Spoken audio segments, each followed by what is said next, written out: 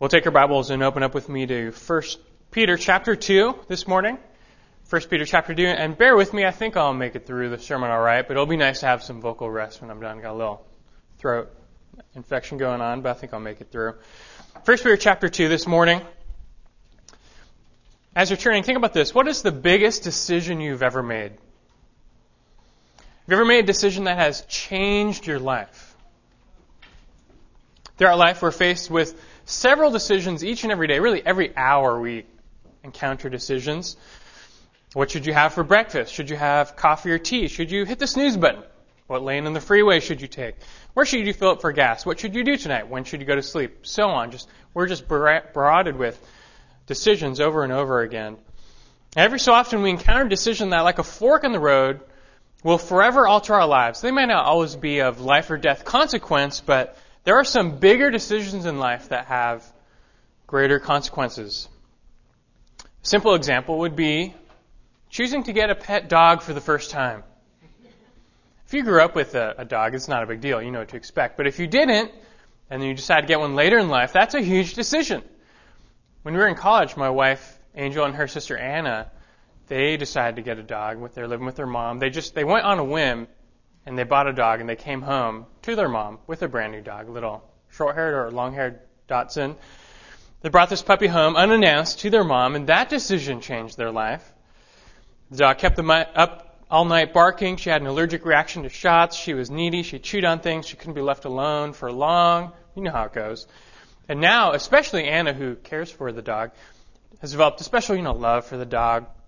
It just changes how she does things. It changes how she leaves the house. It changes how she goes on vacation. It changes how she lives. It's a relatively small decision, getting a dog, but it had some big consequences. It had changed their lives. Another big decision that comes maybe just 2 or 3 times in your life. The decision to change your career. That opportunity doesn't come often, but when it does, it presents an extremely difficult but important decision.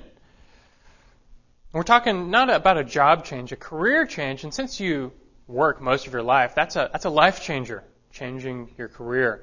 I remember making this decision in my own life.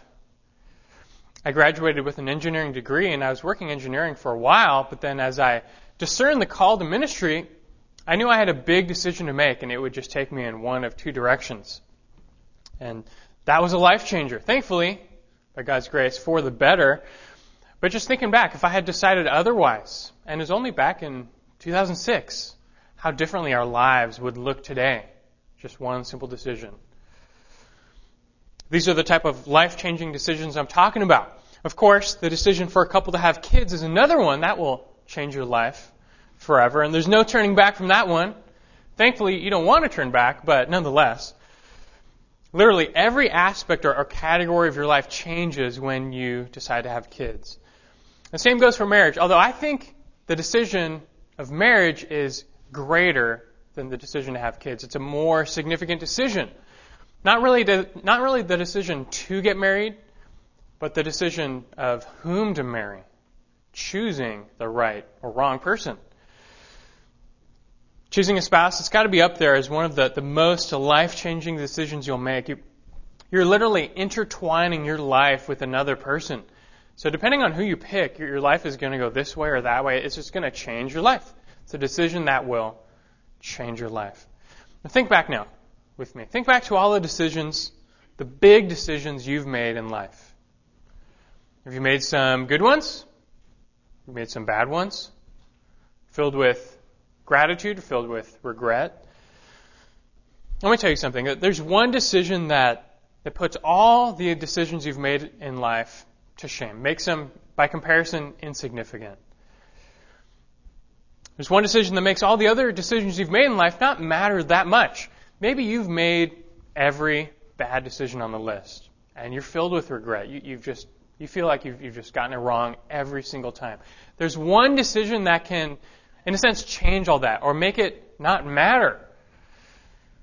I'm, of course, talking about the most important decision in the world. The most important decision you will ever make is the decision about Christ. What are you going to do with Christ? Will you accept Him and His claims, or will you reject Him? Will you believe or disbelief, commit or turn away. The figure of Christ and his claims, it confronts each and every person that lives with this ultimate fork in the road. And based on how you respond to him, your life and your eternity will change. It won't be the same forever. And everyone must choose. This is a decision that everyone is confronted with. You have to choose what you're going to do with Christ, with God. You say you don't want to make up your mind. Well, that's the same as rejection, to not make up your mind. It's the same as rejection. There's literally no middle ground. You have to pick a side. And like I said, what you do with Jesus is the most important decision you'll ever make. And your eternity hangs in the balance. Eternal life or eternal death. Forgiveness or punishment.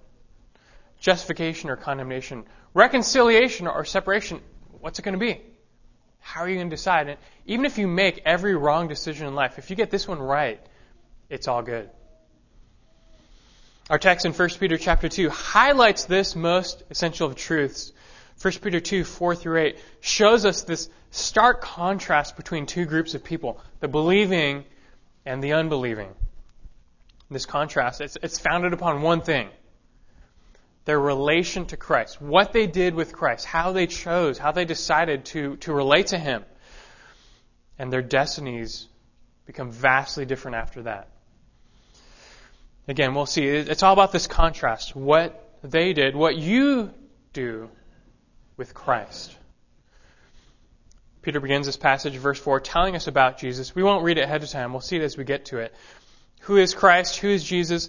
Jesus confronts every human being with a decision because He makes these radical, exclusive claims. And you either have to accept them or reject them. But He makes these just extremely radical claims. I mean, think about it. He claimed to be truly man, fully man. He also claimed to be truly God, God incarnate. And Christ claimed to be the Messiah, the long-awaited Savior. Those are some big claims. And, God, He piles on. He makes some claims of His own through Scripture. God claims that Jesus lived a perfect life.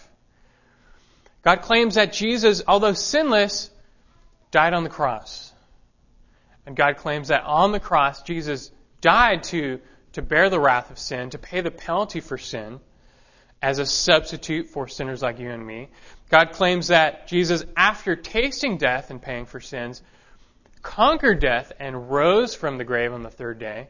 And then now, God claims that if you turn from your sins and turn toward Christ in faith and acceptance and commitment, that you will receive forgiveness and eternal life, which He offers now as just a free gift. These are some claims. These are some claims that God makes, and they're serious. They're not made lightly. They're not to be taken lightly. We come now to verse 4 in 1 Peter chapter 2. And Peter, he's going to make some more claims about who Jesus is. What's He like? Who is He? Look at verse 4. He says, "And coming to Him, Christ, as to a living stone which has been rejected by men, but is choice and precious in the sight of God." Who is Jesus? Well, first, He says He's a living stone. He's a living stone. God is described in Scripture sometimes as a rock. He's a rock to cling to. Christ here, though, He's not a rock. He's a stone. Picture a stone, a square, cut, perfectly leveled, squared for building stone, like one of the ancient pyramids, one of those massive stones just prepared. That's a picture. Ancient buildings, they were often made of stone, and these stones had to be slowly and painfully and carefully cut and quarried and transported to their destination. And so the picture here, it's one of those. It's a stone used for building. In fact, Peter, he's drawing off of several Old Testament prophecies that envision the Messiah coming as like a stone. In fact, look at verse 6 of 1 Peter 2.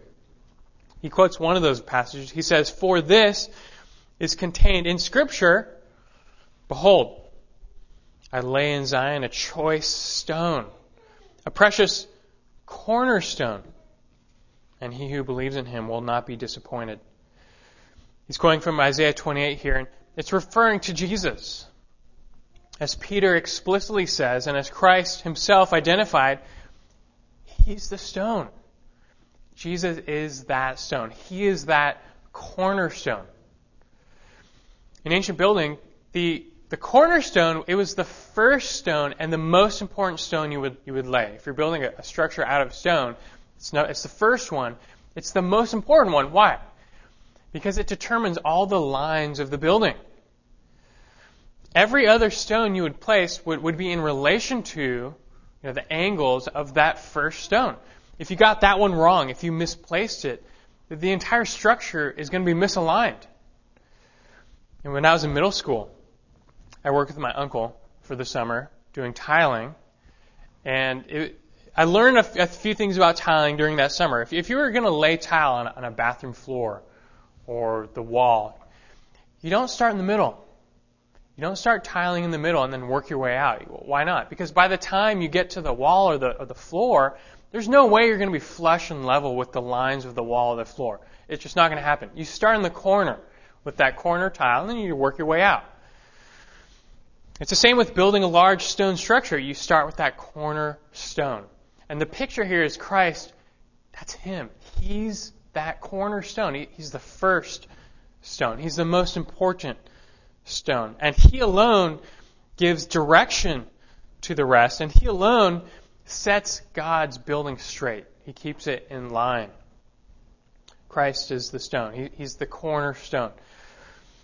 But there's more. He's not just any cornerstone. Back to verse 4. He's a living cornerstone. He's a living stone. When you think about it, that's quite a paradox, because it's really one of the last things you would associate with being living. Stone. Stones don't live. I'm pretty sure when I took biology in high school, there wasn't a chapter in the book on stones.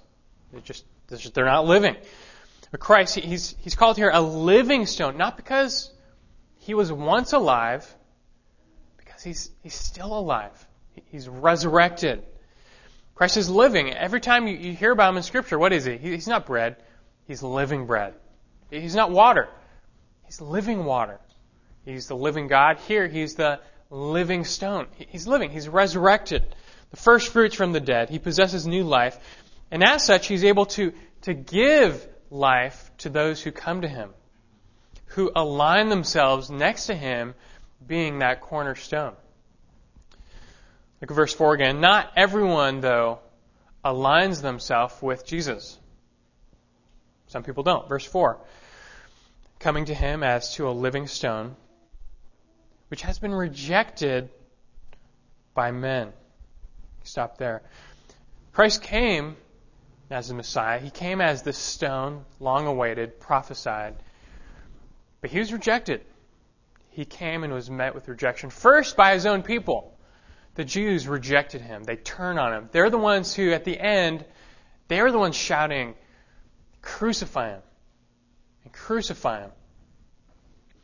But then, even since then, in the ages since, He's continued to be rejected by all people, men, women, Jew, Gentile. It continued to be rejected. People look upon Him, they evaluate His claims, and they reject. But look at the contrast here in verse 4. Like I said, it's about this contrast. Here Jesus is rejected by men, which, that's according to plan, by the way. That's according to God's plan. The Messiah had to come. He had to be rejected. He had to be cut off and killed to make atonement. But although He was rejected by men, He's what? He's choice and precious in the sight of God. Rejected by men, chosen by God. Cast aside by men, made the cornerstone by God. Detestable to men, but precious to God. Do you see the contrast?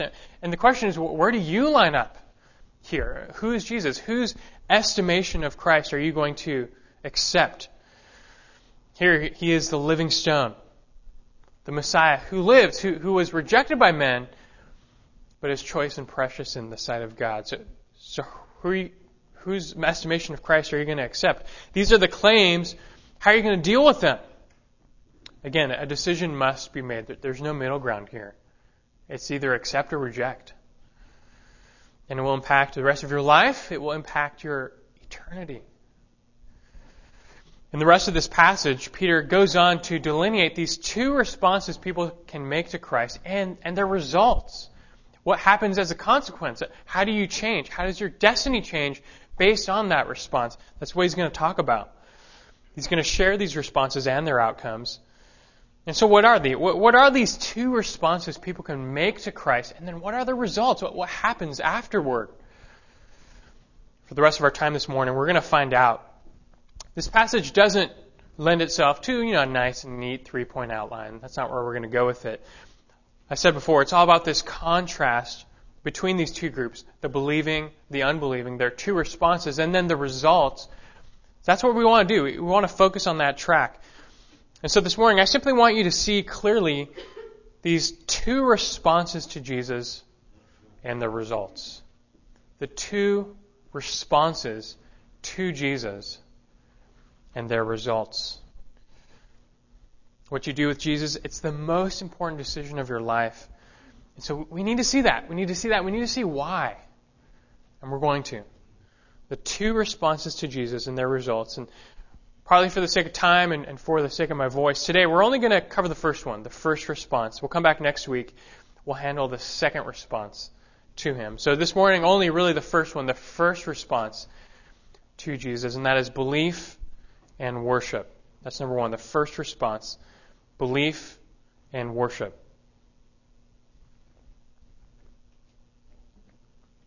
Look at verse 6. The first response to Christ begins with belief. Verse 6. He says, "For this is contained in Scripture. Behold, I lay in Zion a choice stone, a precious cornerstone, and he who believes in Him will not be disappointed." This precious value then is for you who believe. Let me stop there. What's the first response? What's the right response to Jesus? It starts with belief. Belief. You know the verse, John 3:16. "For God so loved the world that He gave His only begotten Son, that whoever should believe in Him shall not perish but have eternal life." And verse 6 here, Peter, he's referencing Isaiah 28:16, which is one of those, like I said, 3 Old Testament prophecies that looks forward and pictures the Messiah as a stone. Paul also refers to this prophecy in Romans 10. You can turn there with me if you want. Romans chapter 10. I'll show you this, where he makes the same analogy. And he actually quotes the same verse from Isaiah 26, Romans chapter 10. Verse 9, you may have heard this verse as well. Romans 10:9, he says that if you, confess with your mouth Jesus as Lord and believe in your heart that God raised Him from the dead, what happens? You'll be saved. But verse 10, for with the heart a person believes, resulting in righteousness, and with the mouth he confesses, resulting in salvation. For, verse 11, the Scripture says, whoever believes in Him will not be disappointed. That's the same verse. That's in 1 Peter, Isaiah 28:16. Whoever believes in Him will not be disappointed. So what's that first right response? It's belief. It's the key that unlocks eternal life. It's to believe in Jesus. To believe, though, it doesn't mean to know about Jesus. That's not what it means to believe in Him. It's not about knowing about Jesus. It's about knowing Jesus. Do you catch the difference? I know a lot about George Washington, but I don't know George Washington. Makes sense? There's a relational aspect to believing in Jesus that comes when you see Him in the Word and you embrace Him. You enter a relationship. There's a commitment that comes when you believe in Him. It's where you truly know Him, you believe in Him, you trust Him, you follow Him, you live for Him. You have a living relationship with Him. So do you have this? Do you have this belief, this trust in Jesus, and a life that backs it up? That's the first part to the right response to Him. It's to believe. You must believe to be saved. You must accept His claims and embrace Him in faith to be saved. There's a second part, though, to the right response, this first response to Jesus. First, you need to believe. Secondly, you need to worship. That's the second part to this first response to Him. You need to respond to Him in worship as well. Look at verse 4 of 1 Peter 2. Just that first part. It says, and coming to Him as to a living stone. Coming to Him as to a living stone. He's talking to believers here, and He's saying, believers, you're coming to Him, Christ, as to a living stone. The key here, it's tied up in that phrase, coming to Him. Coming to Him. In the Greek, it's proserkomai. It's a term of worship. It's talking about people drawing near to God in worship. This is a worship term. It's just drawing near to the throne to worship. And so that's something you need to do as well. You need to respond to Christ, not just with belief, but also with a worship. And notice, it says come to Him in worship. You need to go to Jesus to worship. Don't go to the temple. Don't go to religion. Don't go to Jerusalem. Don't go to Rome. Don't go to the Pope. Don't go to a priest. Don't go to a building. Don't go to a person. You go to Jesus to worship and nothing else. You need to draw near to Him in worship. Hebrews 7:25 says, therefore He, Christ is able also to save forever, who? Those who draw near to God through Him. Same word. He's able to save forever those who draw near to God through Him. It's about worship. And so that's our first right response to Christ. It's belief, it's worship. If this response is yours, you're saved. Saved from what? Saved from sin, saved from death, from wrath, from hell, from judgment, from condemnation. But you're not only saved. So that's not a complete term. You're saved. Because there's more that happens to you. You're not just saved from these things. There are other results when you have that right response. And what are these? I said before, we wanted to look at these two responses to Christ and then the results. So that's our first response to Him, belief and worship. So what are these results then? Okay, if you do that, then what? What happens next? We learn from Scripture, you're forgiven, you're justified, you're reconciled to God. But Peter now, he's going to highlight 5 other results that come when you have this right response. 5 additional results in salvation. And we're going to look at these now. 5 results that come when you rightly respond to Christ. There's 2 responses. The first is to believe and to worship. And then under that, we have these 5 results. So what are these? Well, back to verse 4. First one is this. He says, you are a living stone. That's the first result. You become a living stone. Verse 4, he's speaking to believers. He's saying you're coming to Christ, that's to a living stone. You're approaching Jesus in belief and worship. And then verse 5, what? He says, you also, believers, you now, as living stones, are being built up. He's saying, you now are living stones. You approach Christ as a living stone, but then you also are living stones. Christ is a cornerstone. He's the living stone, but He's not meant to be alone. He's not meant to be the only stone. You're part of the building as well. For you to be a living stone, it's not a naturally occurring phenomenon. You ever go hiking and you hear a stone talk to you? Maybe you see a stone just get up and move across the road. Or you ever see someone, skipping stones on a lake and you find yourself worried that they're going to drown? Never. The stones are dead. They don't have life. And it's impossible to give them life. But that's the analogy here. You see, because you, a sinner, you're dead too. You're just as dead. Sinners are just as spiritually lifeless before God. And it's impossible for you to ever come alive. You're dead. You're as dead as a stone. But God can do the impossible. He can make stones come to life. Can He not? And that's what He does with you. Similarly, He can raise us from a spiritual death brought about by our sins, and He can give us a new life. And that's what He does. Through Christ, through the living stone, He brings life to others, making them living stones as well. And we receive a life A life it's so powerful, it can make a stone come to life. That's how powerful this new life is. And at salvation, through the new birth, Jesus imparts this new life to you. It's like He breathes it to you, and you come alive. Listen to this, John 6:40. Christ is talking. He says, "This is the will of my Father, that everyone who beholds the Son and believes in Him," that's the response, right? Everyone who believes in Him will have eternal life. "And I myself will raise him up on the last day." So that's the first result. You come alive. You come alive. You're a living stone. We're stones, once dead, now alive. And it's just one of the many magnificent results that comes about when you put your faith in Christ. And what a privilege. What a blessing. Eternal life. It's totally undeserved, but it's brought about by God's free gift of His Son. It's the first result that Peter mentions. When you place your faith in Him, you come alive. God brings you to life. He makes you first a living stone.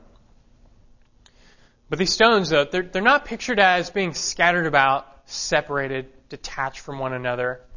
That's not how it works. They're meant to come together. These stones are building blocks meant to come together in a house.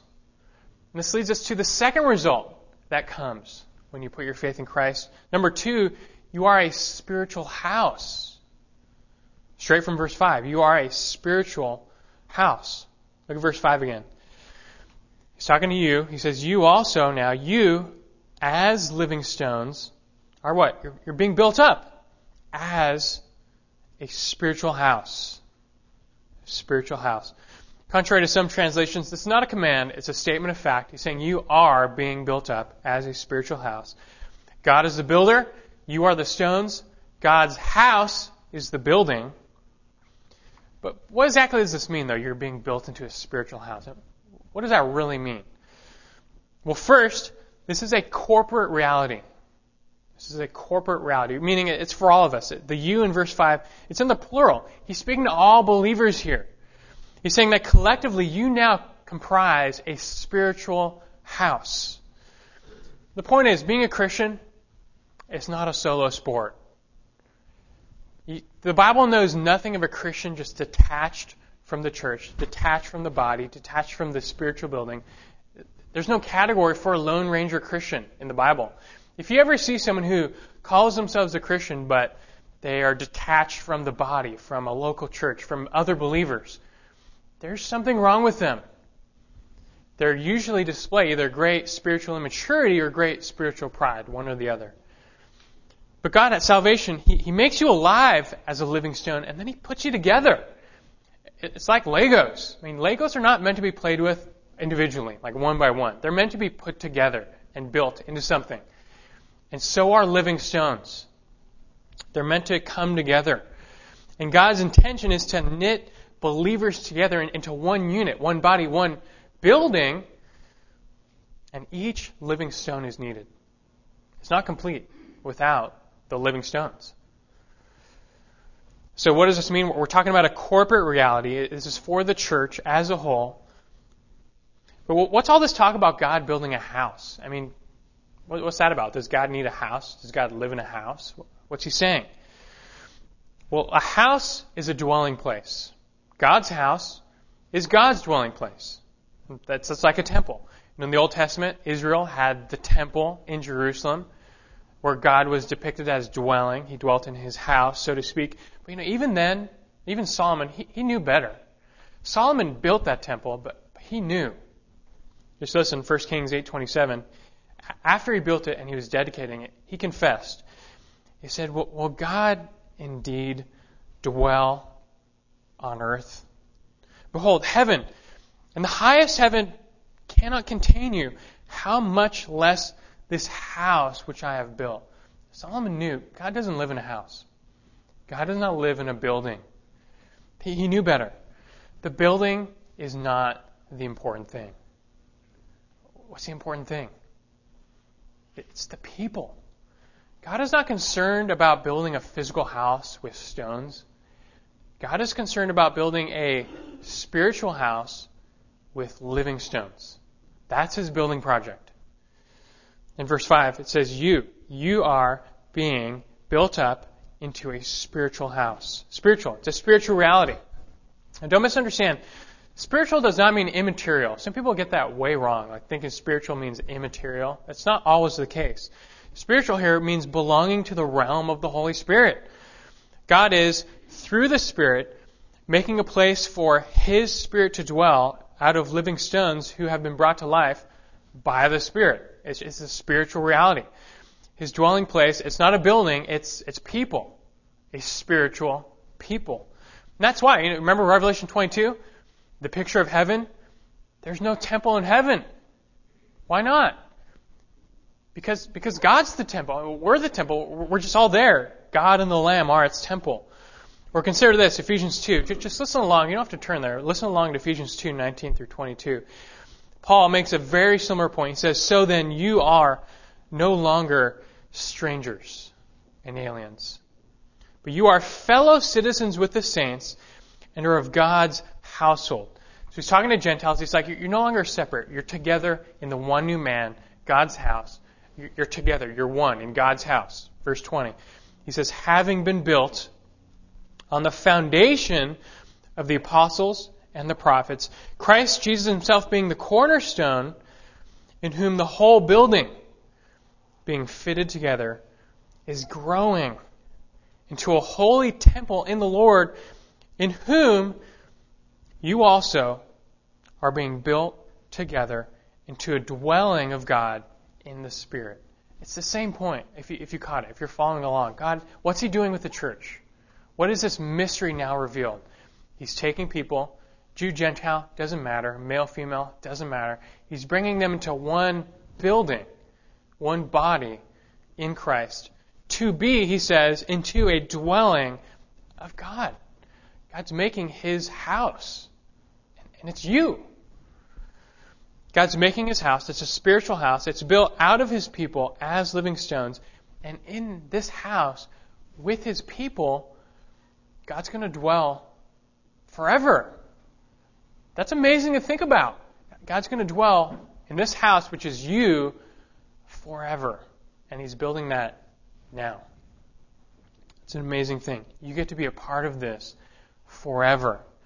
And again, what a privilege, what a blessing bestowed on you by God's choosing of you and by your right response. Some people get so caught up with the buildings. The church, you know this, church is not a building. Perhaps the greatest religious building on the planet is St. Peter's Basilica in Rome. It has the largest interior of any church. It took 120 years to build. It's massive. It's supposedly built on the grave of the Apostle Peter, whose letter we're studying. And so it's treated by Catholics to be one of the holiest places in the world for them. And I've been there. It is a magnificent building. It is a marvel. But Catholics, they flock there, and they're seeking some special favor from God simply by visiting this holy ground, this holy building. They touch the marble walls. They pass through the bronze doors. They think this is where God lives. We're in God's presence now. I'm holier now because I'm here. To them, the structure it's God's house. That's actually God's house. But if only Peter himself could see what had been done in his name, he would turn over in his grave. That's not the church. That's not what the church should be about. Don't get me wrong, architecture is fine. But the church is not a building. The church is a people. It's God's people. It's you. That's the church. You're the church. You're God's spiritual house. Realize what a privilege and encouragement this is. Put yourself in the shoes of these first century Christians that Peter is writing to, especially. Put yourself in their shoes. They had no temple to go to. They had been kicked out of the Judaism. They were kicked out of the pagan cults. They had no temple to go to, no religious building to associate with. They were outcasts from all those places. They had no place to meet. They didn't have a building. But here comes this word from God through Peter saying, you don't need a temple. Well, why not? You're the temple. You're God's temple now. You don't need one of these fancy buildings. You don't need to go anywhere. God's with you. He's always present with you. You're His church now. And so take encouragement. Take joy in this. And that's the same for us today. That hasn't changed. 2,000 years later, we are still that building that we meet here. It's just a place to meet. Yeah, air conditioning, heating, it's nice. But it's not the church. We have the joy and the encouragement of knowing that God is just with His people. This is the second result of rightly responding to Jesus. When you come to Christ in faith, He makes you alive. He makes you into a living stone. Then secondly now, He builds you together. He forms you and builds you into, secondly, a spiritual house. You are a spiritual house. Third now, let's move on. Our third result of coming to Him in belief and worship. Thirdly, you are a holy priesthood. You are a holy priesthood. Verse 5, he says, you also as living stones, you're being built up as a spiritual house for a holy priesthood, or to be a holy priesthood, to offer up spiritual sacrifices acceptable to God through Jesus Christ. What he's saying here is two things. First, you're being built up as a spiritual house. You're being built up as a spiritual house. Secondly, you're being built up as a holy priesthood. He's making really two parallel points. Peter, he's mixing metaphors here on purpose. But first, he's saying you're a spiritual house. Second metaphor, you're a priesthood. You're a holy priesthood. What does that mean, though? What's that all about? Well, he's drawing off of Old Testament imagery and understanding of the priesthood. In the Old Testament, God established this priesthood system where a few men, a select group of men, the Levites, would serve as priests. And priests, they're go-betweens. That's all it was. They're go-betweens. They stood between God and the people. They're in between. They mediate on behalf of the people. They sacrifice on behalf of the people. They pray on behalf of the people. They're the go-betweens. They're your middleman. Back then, your average Joe could not draw near to God in worship. You didn't have access. You had to, by God's design, He did this on purpose for a reason. You had to go through a priest. You needed a mediator, someone to go before you. But even the priests didn't have a total access to God in worship. Even they were kept away. You remember in the temple, there's a special room. Remember? Called the Holy of Holies. It's that inner chamber. That's where God put His special presence, so to speak. On purpose, He put it there. But nobody could go in there. The room was separated by a veil from the rest of the temple. You can't go in. Only one person, once a year, the high priest, could go in there to offer atonement or make atonement. But even the rest of the priests had to worship outside God's presence. And then the people couldn't even go inside the temple. The rest of the people were just outside the whole thing. And the picture, it's just one word. Separation. That's what it was. It's all about separation. God's holy. You're not. Separation. Now that's how worship was in the Old Testament. Access to God was limited, temporary, partial. That's what it was. Limited, temporary, partial. But this changed with Jesus. Jesus came, remember, as the perfect high priest. He was the perfect priest. He offered the perfect sacrifice Himself. He lives forever. He doesn't need a replacement. He doesn't need a changing of the guards. He has no sins of His own to get in the way. He can perfectly intercede for others forever. He's just the perfect priest. He's the perfect priest. That's the whole point of Hebrews, or one of them. And when Christ came, also, He fulfilled the law, removing the need for an elite class, a special group of men to be priests. He removed that need. Jesus opened the way to God for His people directly. Remember what happened when Christ was crucified in the book of Matthew? He dies on the cross. And then what happens right after? For one, remember that veil? It tore in two. Not from bottom to top, from top to bottom, signifying God was removing the veil. Saying access, it's open. It's free. It's that you now have direct access through what just happened a mile away on the cross. Now everyone who comes to Him has full, complete, direct access to the Holy of Holies, God Himself. It's open. All through what Christ accomplished on the cross. Now, everyone through Christ can access God. It's not limited anymore. It's unlimited. It's not temporary. It's permanent. It's not partial. It's full. And God did one more thing. He took one more step. As if this wasn't enough, He did one more thing. He then made everyone a priest. Everyone's a priest now. There's no more special group of priests. He made everyone who believes in Him, remember this is a result, everyone who believes in Him, they're all priests. Everyone's a priest now. It's called the priesthood of all believers. And this is exactly what Peter's talking about. There's no more special class of people with this privileged access to God. That's gone. Every true believer in Christ is like a priest with that special access. Everybody. Even the least brand new believer. And I have to say, again, it's not like today's poke holes in Catholicism day, but it just happens to fit. This is another area they've really gotten wrong. What you see today in the Catholic Church is nothing like Christianity when Peter was writing, or even hundreds of years after that. There were no priests. Show me a priest in the New Testament. Show me a pope. The Catholic system was built up over many years. They misunderstood the term presbyter. After Christ Himself, He abolished having a special class of priests. What they did was, over time, slowly rebuilt the system. And this was not driven by Scripture. This was driven by tradition. It just built up one year after the next after the next. They essentially recreated the Old Testament priesthood for New Testament times, which totally flies in the face of the priesthood of all believers and the high priesthood of Christ. It doesn't work from Scripture. 1 Timothy 2:5.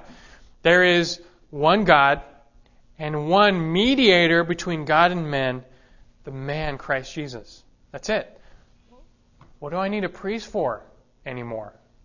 The whole point is I don't need a priest anymore. I don't need a guy in a box to confess my sins to. I confess my sins directly to God through Christ. I don't need some guy to pray for me. I pray to God directly through Christ. I don't need some guy to take the sacraments of communion on my behalf. I take them directly before God through Christ. And so do you. So does every single true believer in Christ. Everyone now can, through Christ, draw near to God's throne with confidence. And this is the blessing and the privilege of the new priesthood that we're a part of. He's not done, though. Look in verse 5. What do priests do? What do priests do? Priests primarily offer sacrifices. That's their main job, to offer sacrifices. And the new priesthood is no different. Verse 5. God is, through Christ, building us up into a holy priesthood. What? To do what? To offer up spiritual sacrifices acceptable to God through Jesus Christ. We sacrifice. You're a priest now. You better sacrifice. But what do you sacrifice? Well, no longer do you or should you bring animal sacrifices to Him, because Christ, He gave that perfect once-for-all sacrifice of Himself. We don't need any more covering for sin. It's finished. You don't need a sacrifice for your sins. So then what? What do you bring? He wants spiritual sacrifices. What are these? Well, for these sacrifices to be spiritual doesn't mean immaterial. It means related to the Spirit. Anything done as service to God in the Spirit is a spiritual sacrifice. Romans 12, listen to this.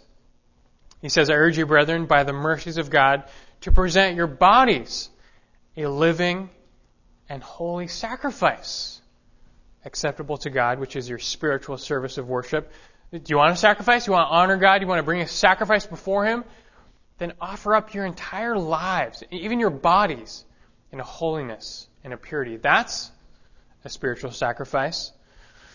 Or turn to this one, just a few pages to the left, Hebrews 13. We're close enough that I can just show it to you. Hebrews chapter 13, verse 15.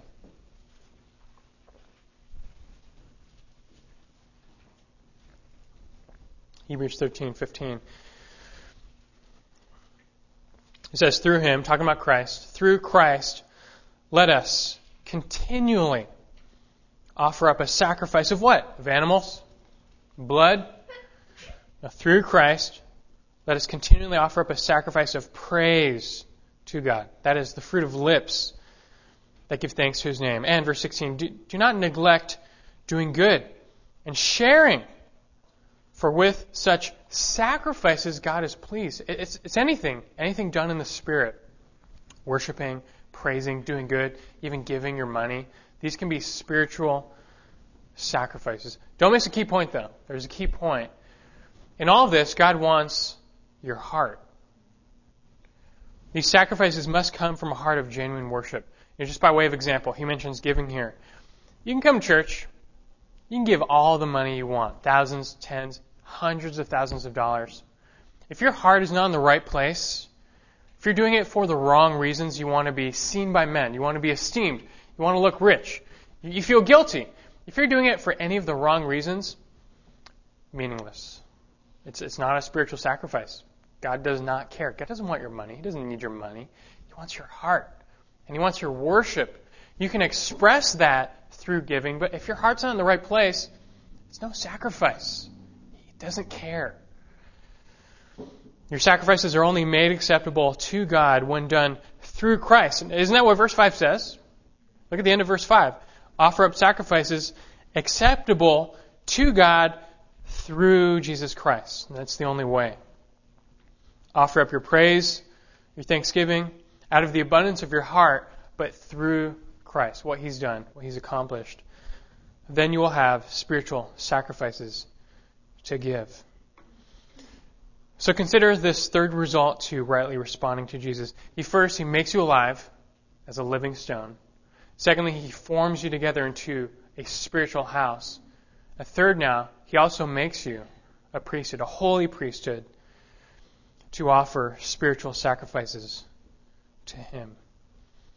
We got a couple more. They're short, so we'll be brief with these last two results. Number 4, you're not disappointed. That fourth result, to coming to Him in belief and worship, you are not disappointed. Look at verse 6. It says, "For this is contained in Scripture. Behold, I lay in Zion a choice stone, a precious cornerstone, and he who believes in Him will not be disappointed." The fourth result of trusting Christ, you will never be disappointed. Literally, it says you'll never be put to shame. You will not suffer the disgrace of having the one you trust in fail you. And to the contrary, when everything else fails in life, and guess what? It will. People, they will fail you. Relationships, your job, money, everything's going to fail you. When everything does fail you, there'll be one thing that doesn't fail you. The rock, the stone, Christ, the living stone, He will remain unshaken, dependable, and you won't be disappointed. Yeah. Those that trust Christ will be like builders who do not suffer the shame of seeing their building fall to ruin. In 2009, the Lotus Riverside building complex was almost done in Shanghai. It's in China. It was built right next to a river. They almost had finished.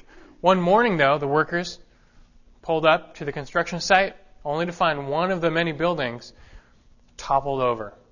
It didn't disintegrate. The building was intact. It had just literally fallen over, intact. See, the building, and it was about a 15-story building, too. It's pretty big. The building itself was great. Great building. The underground parking garage, not so great. You see, the builders, they did not take care to properly extend the foundation underground. And when the rains came, heavy rains, it washed away too much dirt around the foundation, leaving just a top-heavy building, and just toppled right over, just fell over. And this, of course, this was a huge embarrassment to the Chinese building company, too, even to China itself. Shame. They suffered shame. Their building failed. But this type of shame, this failure, the point is, this disappointment, never going to be yours. Never yours. If you trust in Christ, God's chosen and precious one, never going to be put to shame. Those, however, who trust in something else to save them, if you trust in something else, you will be put to shame. On that last day, when what you trust in does fail you. Number 4, you're not disappointed. Let's finish up now. Number 5, you are honored. Last result, real quick. You are honored. It's from the beginning of verse 7. He says, this precious value then is for you who believe. This precious value is for you who believe. The ESV and ASB, I think, get this one right. They capture the sense. This precious value, or this honor, as the ESV puts it, this honor is for you who believe. And that's the sense here. Instead of receiving shame when Christ fails, you receive honor when Christ shines through. In Romans 2:10 it says, you receive glory and honor and peace in Christ. That's what you get. And by nature of your union with Christ, you share in His honor. He gives you His honored position, while those that reject Him receive not honor, but disgrace and shame. So there we have it. 2 responses to Christ and their results. Today we've just covered that first response. We'll get the next one next week. But this first response, the right response to Christ is what? Belief and worship. It's the right response. And if you do, you get these results. You're a living stone. You're a spiritual house. You're a holy priesthood. You're not disappointed. And you are honored. And all these blessings and more await those who trust Him. Although today we've only focused on this positive side of things, you still have to decide. We began with this decision time. It's still decision time. Now, Christ is the most important decision you'll ever be confronted with. And God is sovereign over all decisions. We know that. But He still holds us responsible and accountable for the choices we make. So you have to choose, and you have to choose carefully. So consider Christ this morning. And for those of you who have not considered Him, though we did not cover the results for those who reject, just consider these positive results for those who accept. What have we covered? A new life, eternal life, life with God, dwelling with God, being His people, being knit together with others who believe. You're not disappointed. You're honored. And elsewhere in Scripture we learn you're redeemed, you're forgiven, you're freed, you're reconciled, you're saved. It's not wrong to want these things. You should want these things, but realize you only can access them through Christ, through rightly responding to Him in belief and worship. So choose Christ. If you have not, do it today. You may not get another day to decide. For those here who have chosen Christ, and praise God for that. Thank Him for first choosing you. And then don't get off track. Paul in 2 Corinthians 11:3, he expresses fear that the Corinthians, they were being distracted from what? They're being distracted from the simplicity and purity of devotion to Christ. They had made their choice. They accepted. But they're starting to get distracted. Let me just end by reminding you, don't get distracted from Christ. You've chosen Him. Thank God for that. But stay devoted to Him. Don't get led astray. You've turned to Him in faith, but keep doing it. Faith is not a one-time deal. It's not a set it and forget it type of action. You need to continually go to Him in faith, in trust, in worship, all day, every day. Don't be distracted. Draw nearer to Him in worship as you grow holier and holier. And these results we've studied, they're ours, and we can be thankful for them, but don't let them get you distracted from Christ Himself. Let's pray. Father God, we thank You for this word from Your Scripture. We look to Christ, the author and perfecter of our faith, and we thank You for choosing us that we might choose Him in return and be saved by Him. We look to Christ, we reaffirm our faith in Him, and we follow Him, Lord. Thank You for giving us Your Son, the great high priest, to make atonement for our sins.